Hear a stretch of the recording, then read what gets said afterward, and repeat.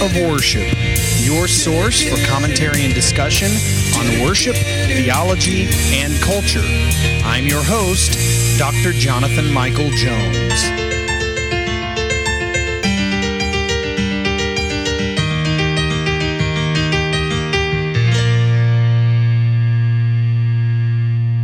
Hello, and thank you for joining me today on the Act of Worship podcast. This is Dr. Jonathan Michael Jones. It is great to be here. We are concluding this group of Psalms 113 to 118, that were used in traditional Jewish celebrations as part of a liturgy. These 113 through 118 were used to celebrate festal occasions in Jewish tradition.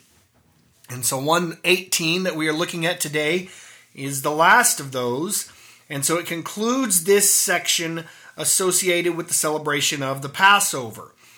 And as the last song of the group, it may have been the final psalm in mind when Jesus celebrated the Passover with his disciples.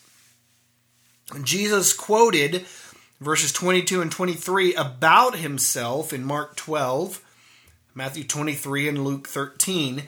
And the people greeted Jesus' triumphal entry with shouts of joy taken from this particular psalm in Mark 11, Mark 10, Luke 19, and John 12. And so the main speaker here is likely the king. You will see that in the references of this psalm. But the psalm as a whole is a liturgy with other speakers as well, which is why the musical setting that I have set involves spoken text, reading the psalm. I used this psalm several times in a previous church that I served, where we would sing the refrain and then I would have different readers read portions of the psalm. So it is a unique and creative way to read scripture in the context of corporate worship, but also involve the entire congregation. So the references to the altar, the temple, and the procession show that it was used in corporate worship. In other words, this psalm, Psalm 118, was used for the purpose of liturgy. Since the psalm is read during the recording, I will not read it, but I will give you my commentary, and then you can hear the recording, the setting with the read psalm. So, it begins in verse 1. It says, "Oh, give thanks to the Lord, for he is good, for his steadfast love endures forever." And everything is derived from that overarching theme there. His steadfast love endures forever. This is a refrain of this psalm that is repeated quite often throughout the psalm. In fact, the next 3 or 4 verses end with "his steadfast love endures forever." Verse 5, "Out of distress I called on the Lord." The I there, this is the king of Israel. Verse 6, "The Lord is on my side." And this is the heart of the covenant of grace, God siding with his redeemed. The implication for the psalmist is that he has nothing to fear from anyone because God is in control. And I hope that we as believers can take claim, hold on to that truth. Victory is not guaranteed by superior forces or weapons. It is a gift from God. May we never think that anything we achieve, any victory we achieve, whether in a physical battle or in life, in corporate settings, whatever the case may be, may we never think that is of ourselves. May we always be humble to the point to realize that everything good that happens comes from God alone. When an athlete succeeds, that is not of himself. And you may think, well, the athlete is the one out there working. The athlete is the one working out and getting better at his craft. But God is the one who ultimately controls that and can take it away at any moment. Verse 12. "They surrounded me like bees. They went out like a fire among thorns." So the simile here has two sides. Thorns with their sharp points are apt descriptions of an enemy, but they also burn quickly, like an enemy running away. And so as the thorns are sharp, when they catch on fire, they burn very quickly. And as people of God, our enemies are turned away quickly when God acts. Verse 14, the Lord is my strength and my song. He has become my salvation. So for the psalmist, the salvation in view is victory in battle. Keep in mind, he is the king. Verse 15, glad songs of salvation are in the tents of the righteous. Israel responds to God's help by singing victory songs that rejoice in God's salvation. In other words, they realize the victory is not from them, but from God alone. Also in verse 15, the right hand of the Lord does valiantly. The right hand, this is symbolic of the arm that is used to wield the sword in battle. Verse 19, open to me the gates of righteousness. That is the entrance to the sanctuary leading to the presence of God, where the psalmist will offer thanks.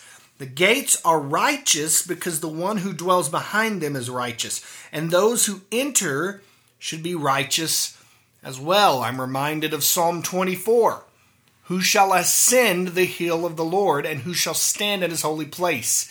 He who has clean hands and a pure heart, and who does not lift up his soul to what is false, and does not swear deceitfully. In other words, no one is capable of entering the presence of God except through the blood of Christ, the mediation of Christ. Verse 21, I thank you that you have answered me and have become my salvation. Again, like as in verse 14, the Lord is my strength and my song. He has become my salvation. The psalmist's salvation in view here is victory in battle. Verse 22, the stone that the builders rejected has become the cornerstone. The metaphor here would likely refer originally to the king who represented his people. The stone was cast off in despair when defeat seemed inevitable, and victory was no longer a realistic hope. But, he says, the cornerstone, this low and insignificant, despite having been rejected, is exalted to the chief place. Jesus later applies this passage to himself in Matthew 21, Mark 12, Luke 20, Acts 4, and 1 Peter 2. So Jesus is the cornerstone. Paul says this in Ephesians 2:20. He is cast away by earthly rulers of his day, but exalted to the right hand of the Father. And to some, this is a cause of stumbling. And we see this in 1 Peter chapter 2, verse 8. A stone of stumbling and a rock of offense. So to some, this cornerstone is a cause for stumbling, but to others, it is the basis of hope. For us, God's people, it is the basis of hope. Verse 24, this is the day that the Lord has made. So because of God's victory, his people will turn the day of despair into a day of worship before the Lord. Verse 26, blessed is he who comes in the name of the Lord. Later, this cry is lifted up by the crowds as they welcome Christ into Jerusalem in Matthew 21. And in a way, still beyond their understanding, Jesus was about to defeat sin and death on the cross. Verse 27, the Lord is God, and he has made his light to shine upon us. Bind the festal sacrifice with cords. The festal sacrifice, this was the sacrifice performed in public, and it was worship before the Lord. And then he concludes in verse 29, give thanks to the Lord, for he is good, for his steadfast love endures forever. Again, everything is derived from this theme, so the psalm is framed by his steadfast love endures forever. It ends as it begins. So this psalm takes the last two verses, you are my God, and I will give thanks to you, And it uses that as the refrain, so that is repeated throughout the setting. And then the rest of the psalm is divided into 3 portions and read. If you were to use this in the context of corporate worship, you could have one person read it, or you could have multiple people read different portions of the psalm. In fact, you wouldn't even need to... I have divided it here into 3 portions, but you could divide it into 6 or 7 portions, into 2 portions, whatever would work best in your worship context.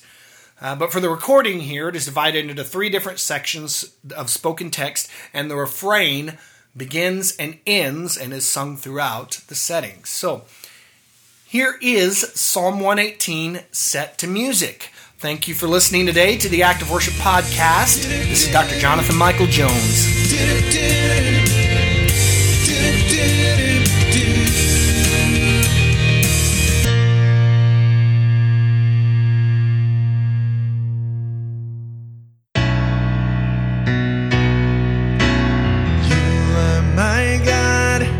And I'll give thanks to you. You are my God, and I will extol you.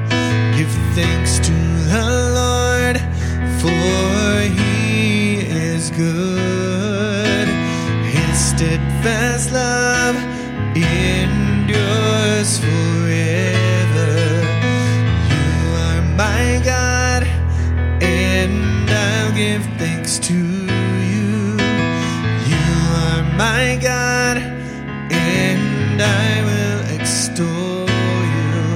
Give thanks to the Lord, for he is good. His steadfast love endures forever. Oh, give thanks to the Lord, for he is good, for his steadfast love endures forever. Let Israel say, his steadfast love endures forever. Let the house of Aaron say, his steadfast love endures forever. Let those who fear the Lord say, his steadfast love endures forever.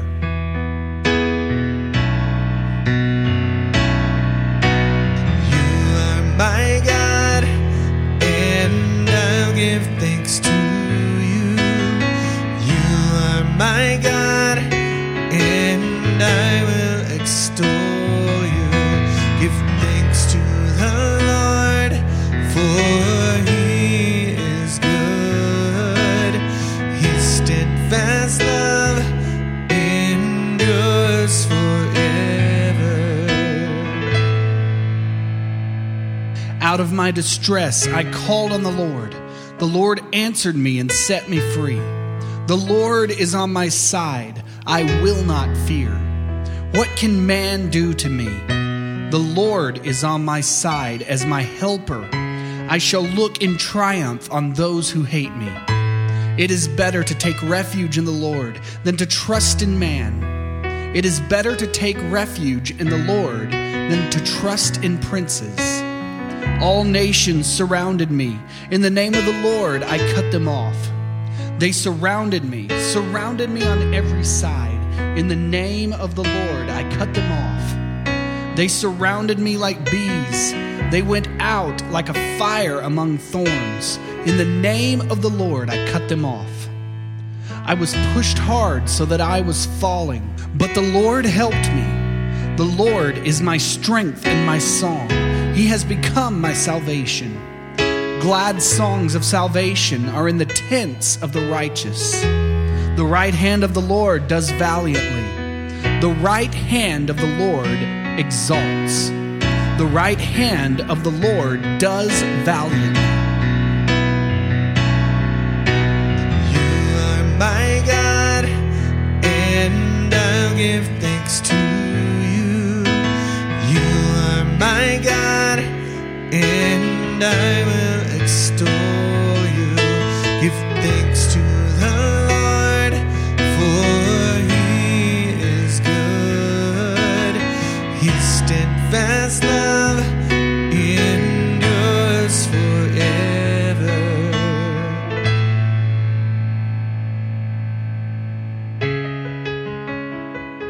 I shall not die, but I shall live and recount the deeds of the Lord. The Lord has disciplined me severely, but he has not given me over to death. Open to me the gates of righteousness, that I may enter through them and give thanks to the Lord. This is the gate of the Lord. The righteous shall enter through it. I thank you that you have answered me and have become my salvation. The stone that the builders rejected has become the cornerstone. This is the Lord's doing. It is marvelous in our eyes. This is the day that the Lord has made. Let us rejoice and be glad in it. Save us, we pray, O Lord. O Lord, we pray, give us success. Blessed is he who comes in the name of the Lord. We bless you from the house of the Lord. The Lord is God, and he has made his light to shine upon us. Bind the festal sacrifice with cords up to the horns of the altar. You are my God, and I will give thanks to you. You are my God, and I will extol you. Oh, give thanks to the Lord, for he is good, for his steadfast love endures forever. You are my God, and I'll give thanks to you. You are my God, and I will extol you. Give thanks to the Lord, for he is good. His steadfast love endures forever. You are my God, and I'll give thanks to you. You are my God, and I will extol you. Give thanks to the Lord, for he is good. His steadfast love endures forever.